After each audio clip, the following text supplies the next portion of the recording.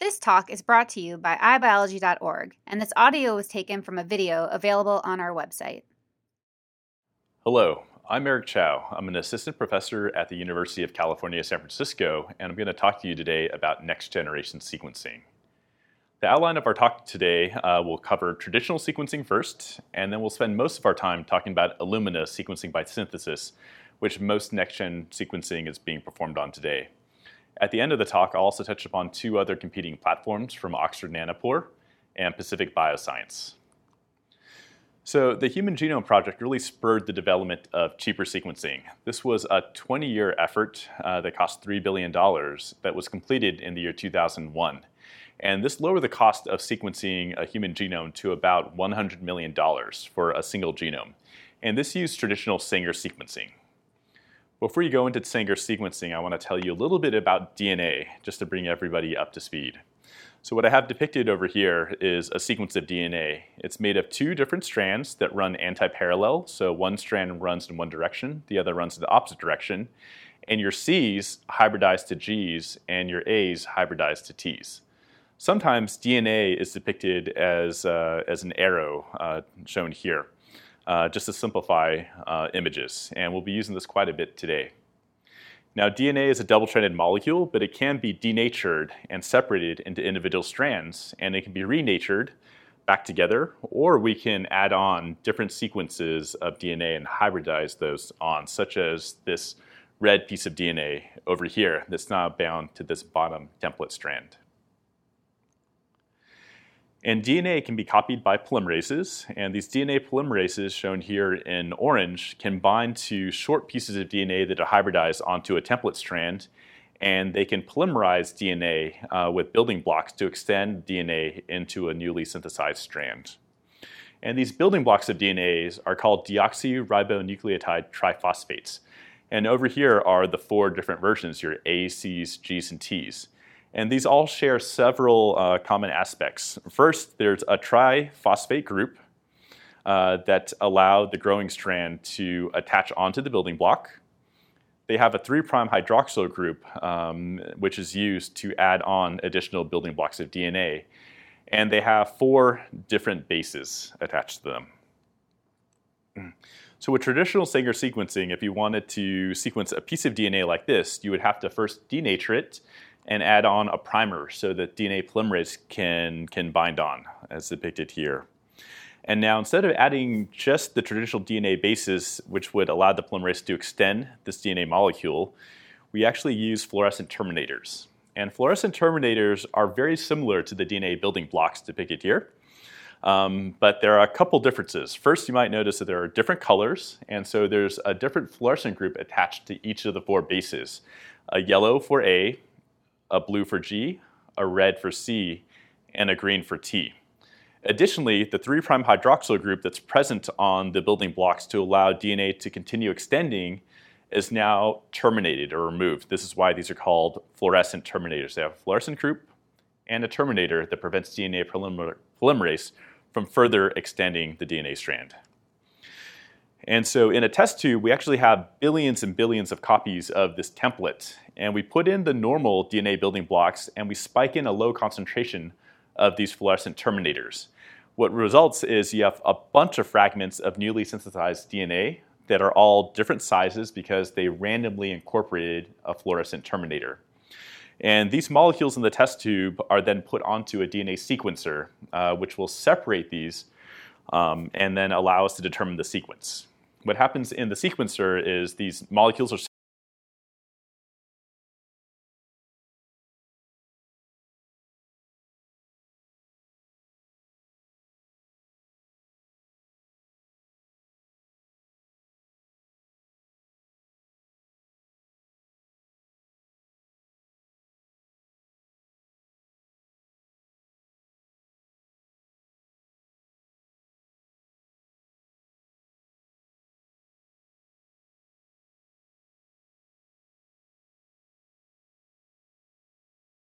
million pieces of DNA or 1 million bases of DNA in a single day. Now, this might sound like a lot, but when you consider the human genome is actually 6 billion bases, and to sequence a human genome, you actually sample it many, many times, sometimes on an average of 7 times.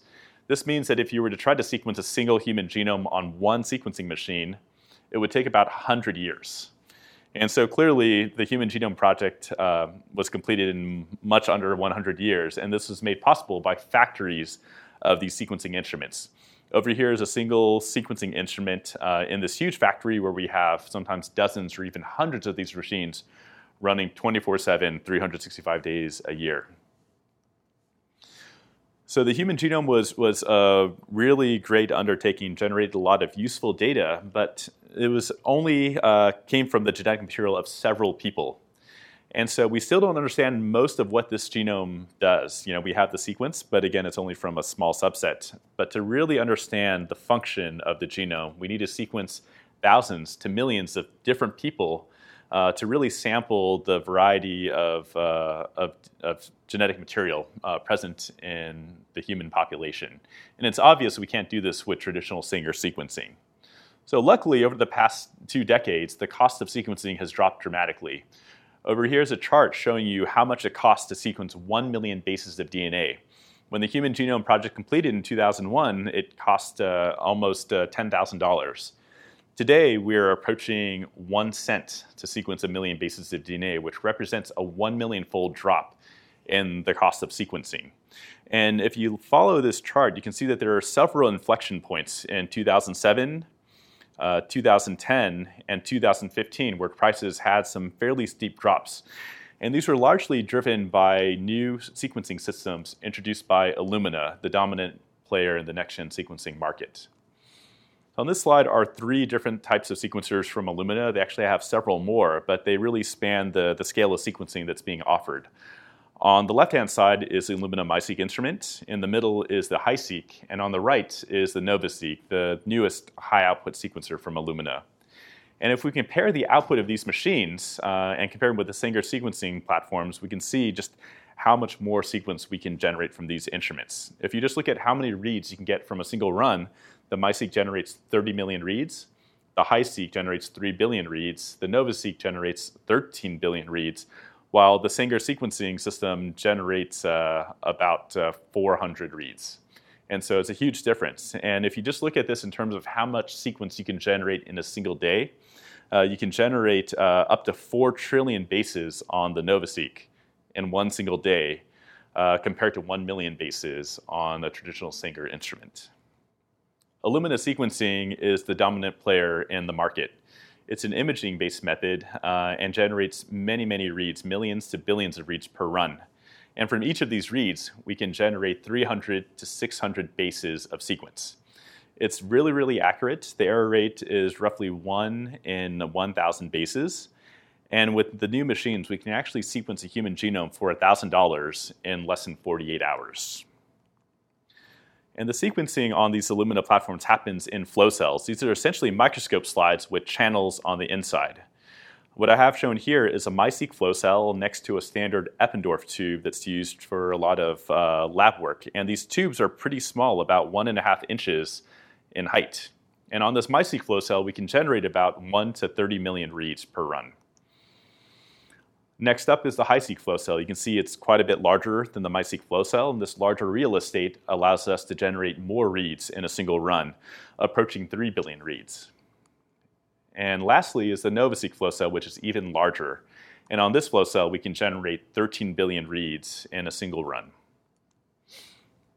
So you can't just put DNA into these flow cells and get sequences out. You actually have to prepare your sample. And so there are several steps that occur, but basically what happens is you take your sample that you want to sequence, which is DNA. If you have something like RNA, you can convert it with enzymes into DNA. You take that DNA and then you have to add on these adapter sequences at the end. So in blue are primer binding sites that allow the sequencing reaction to occur. This is similar to Sanger sequencing where we needed to have a primer bind for DNA polymerase to move along the template DNA. And then we also have these capture sequences in green and orange. And these allow your sequencing sample to be captured onto the flow cell for sequencing. Once you have your DNA sample prepared, it's a double-stranded molecule which we denature and put into the flow cell. And on the left-hand side, again, is a picture of the HiSeq flow cell. So there are 8 channels, And samples actually go into the glass slide. There are 8 different channels within there. And inside of the slide are a mixture of short DNA molecules in orange and green. And these orange and green molecules will bind to both ends of your sequencing library. So we denature our sample, flow those into the flow cell, and they can get captured by these primers or these short DNA molecules on the surface of the slide. And once that occurs, a DNA polymerase is added and the DNA building blocks introduced, and we copy that template. And so we have a newly synthesized strand that's now physically constrained to the bottom of the flow cell. We wash out the original template strand and then allow the newly synthesized strand to now bind onto the other DNA sequence present on the surface, in this case, the orange piece. And then we flow in some DNA polymerase and building blocks, and we get another strand formed. And we repeat this process many, many times, and in the end, we get about 1,000 copies within a cluster. And remember that these 1,000 molecules all came from the same original template strand, so they all have the same sequence. We denature the strands, and then we can selectively cleave off one of the oligos, or the primers, in this case, the green one. And we've washed those away, so now all the 1,000 molecules present are all the identical strand because we removed the other strand. We flow in a sequencing primer, and now the clustering process is complete. And this is the instrument that performs clustering. So first thing we do is we take a brand new flow cell. Again, this is the size of a standard microscope slide, and then we put it onto the stage of the instrument. And the stage is a region of the instrument that can actually heat and cool to perform a lot of the enzymatic reactions. Next, we load a blue plate of the reagents that perform the clustering. And lastly, a strip tube with the 8 different samples that are going to be loaded onto that flow cell. Next, a manifold is mounted on top of the flow cell and connected to the CBOT. And in the back of the CBOT, or this clustering instrument, are a series of pumps that will now pull reagents from the blue reagent plate or from our sample strip tube and pass them through the flow cell. And this is how reagents and liquids are delivered.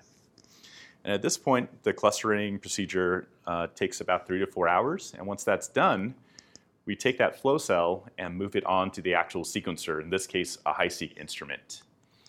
And on the HiSeq instrument, we have a refrigerated compartment for all the sequencing reagents, a lot of enzymes in there that need to be kept cool during the 3 to 4 day sequencing run.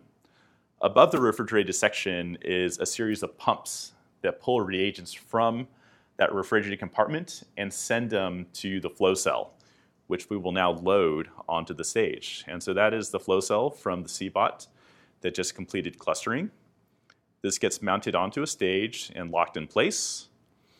And then we can begin the sequencing run.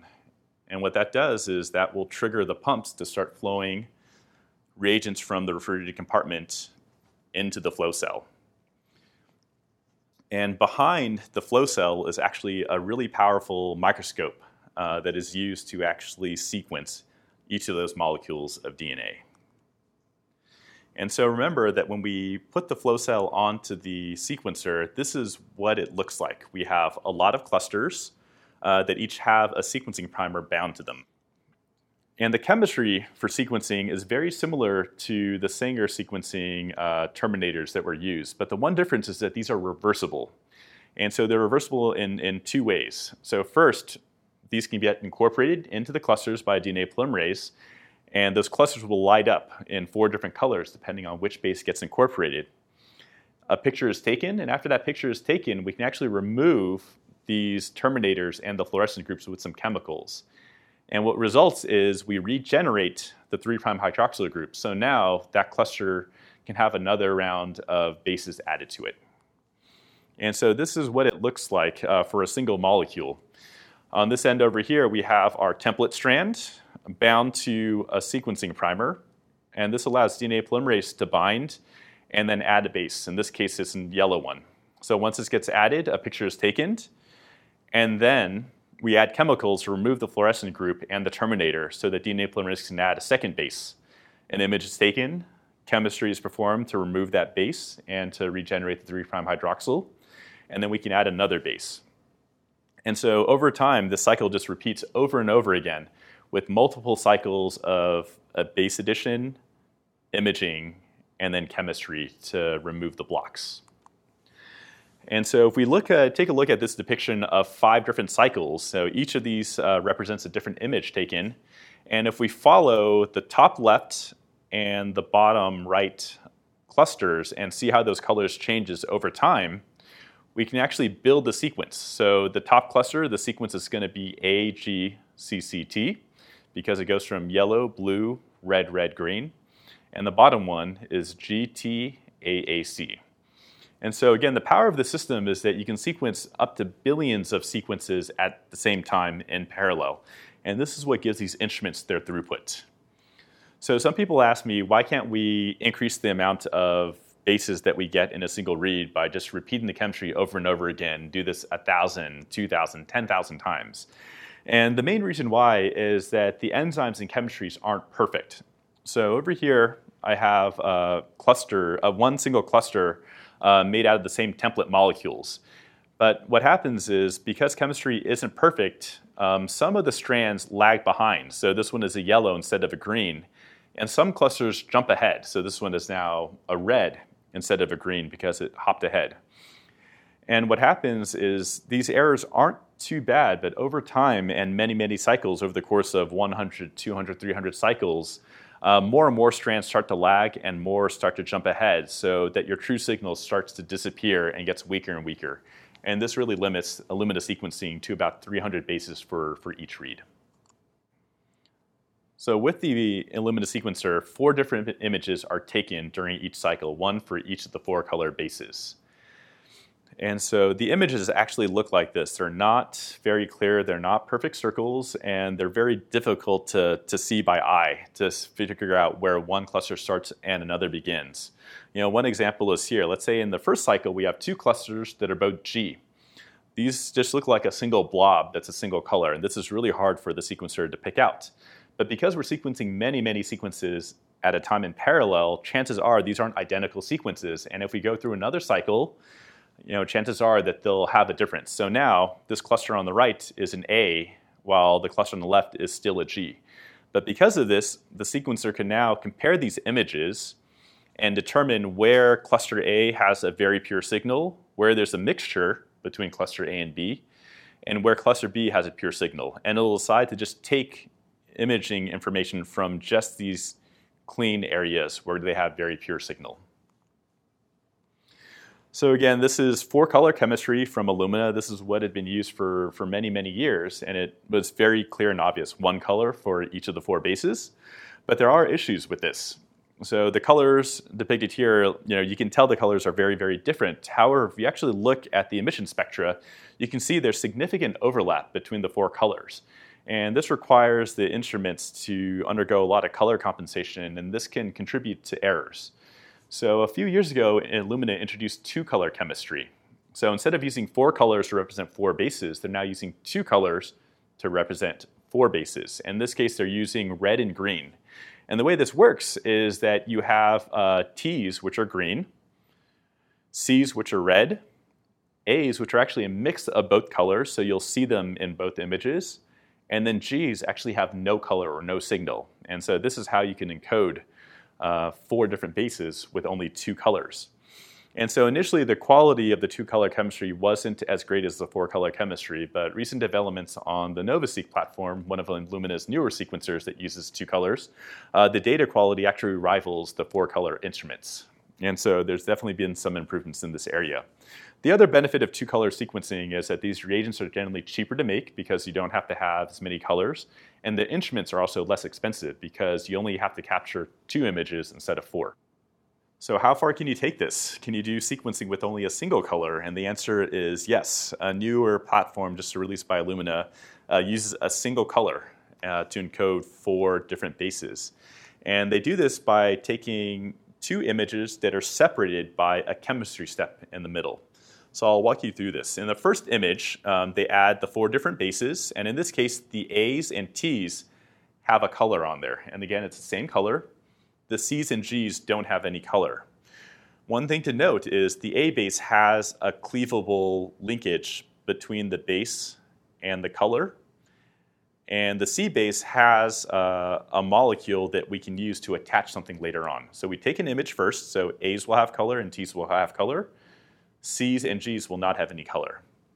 Next, we go through a chemistry step that will cleave the green color from the A bases, and it'll add a molecule that will bind to the C bases and make them now colored.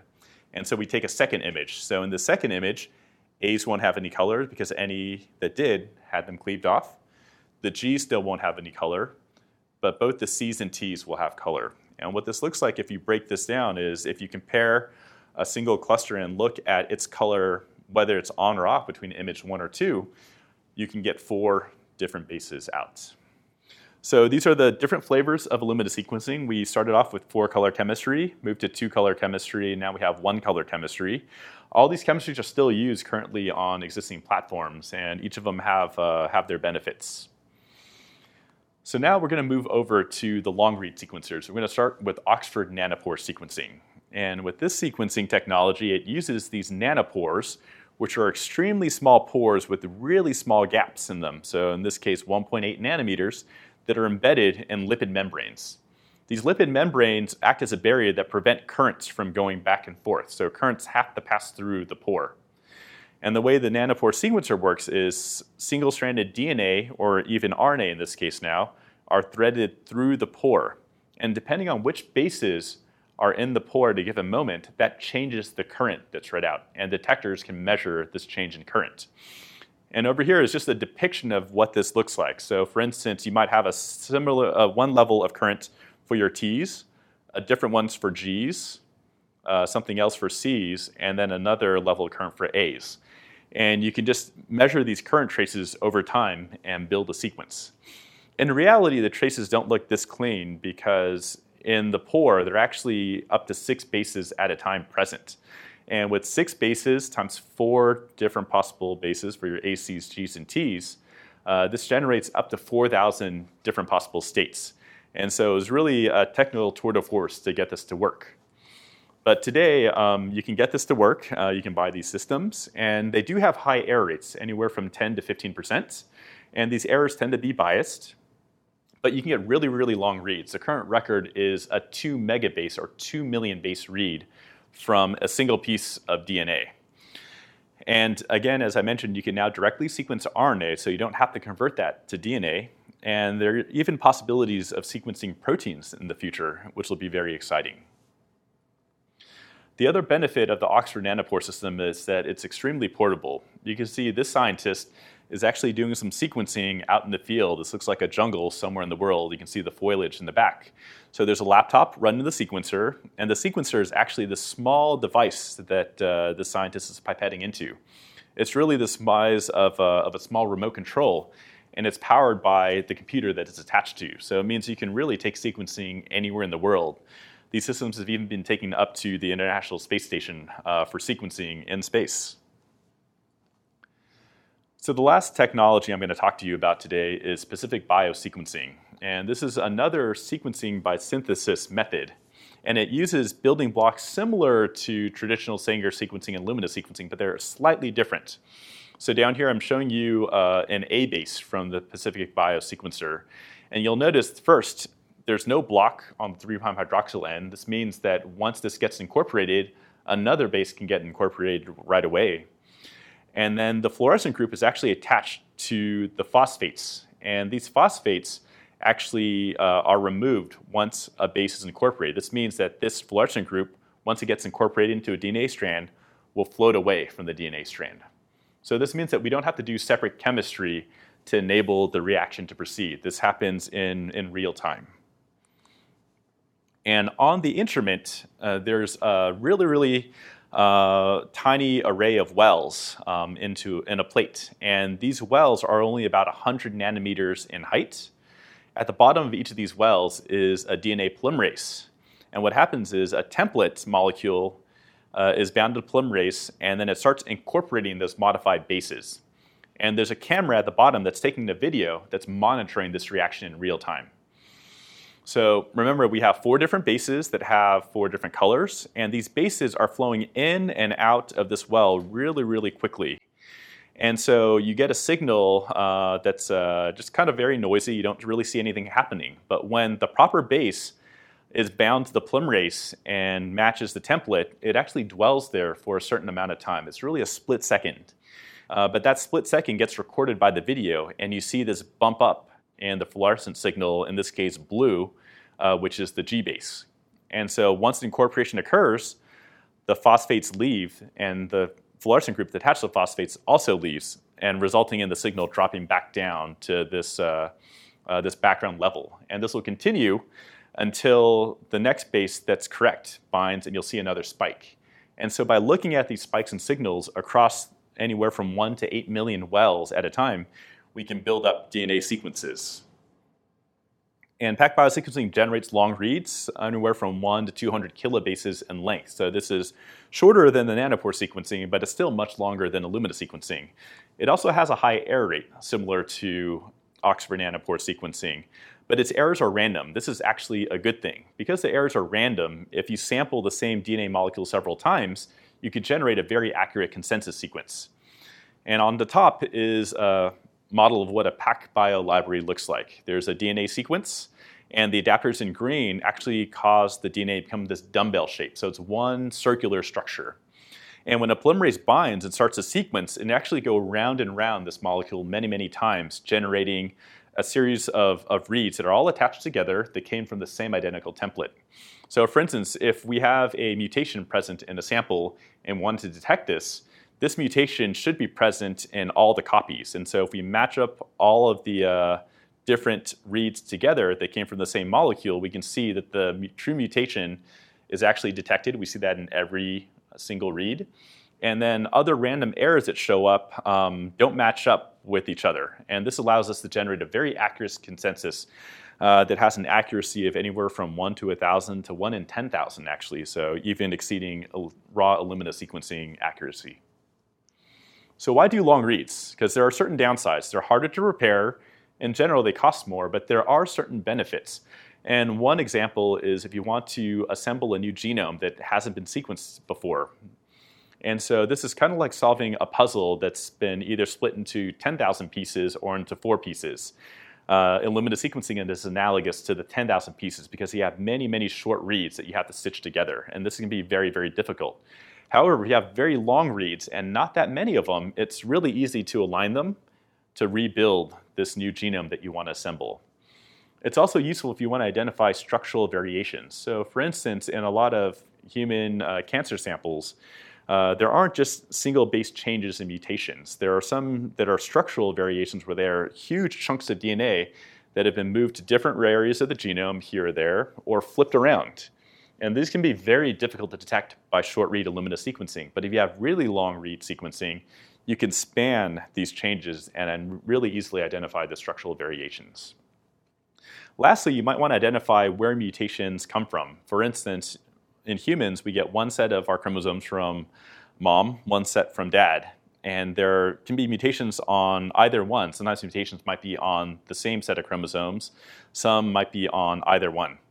And to be able to do this with Illumina sequencing, again, is very difficult because the short reads make it hard to determine which chromosome they came from. But with long read sequencing, it's much easier to do so. So there are lots of applications for next-generation sequencing.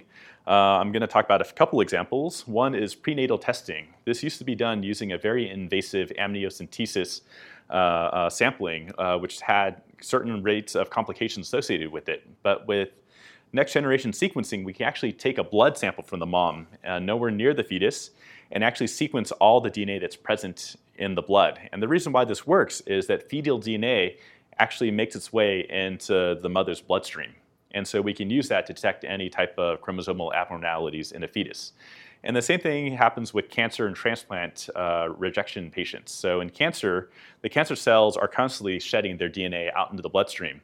And because the cancer genome is going to be slightly different than the normal genome, we can identify those through sequencing. And same thing with transplant rejection. If a donated heart, for instance, is undergoing rejection, its cells are dying and shedding DNA. And those donor DNA sequences are very different from the recipient's DNA sequences, and we can detect that by sequencing that material. Another example of using next-gen sequencing is to detect pathogens. Pathogens have their own set of DNA and RNA that are very different from human sequences. And so if there's a pathogen present,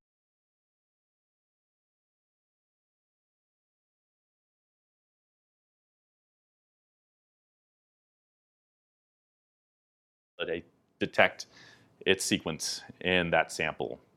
And lastly, in the context of cancer treatment, cancer again is driven by mutations.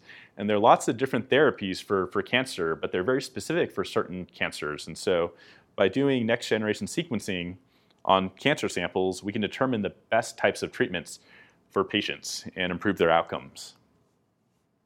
So the future of sequencing is very exciting. Currently, it's $1,000 to sequence a genome, but in the next 5 or 10 years, this cost will probably come down to $100. And it'll be interesting to see what happens once this cost is reached. For instance, will genome sequence just become a routine part of your medical record? And if so, this would be a great resource for researchers trying to study genetic diseases. But at the same point, you have to understand and figure out ways of protecting patients' genetic information if all of this is out there. But it's going to be very exciting to see what new applications are developed for next-gen sequencing as the technology continues to develop and mature. That, I'd like to thank you for watching and joining us today. Visit us at iBiology.org for more free talks from the world's top scientists. Funding is provided by the National Science Foundation and the National Institute of General Medical Sciences.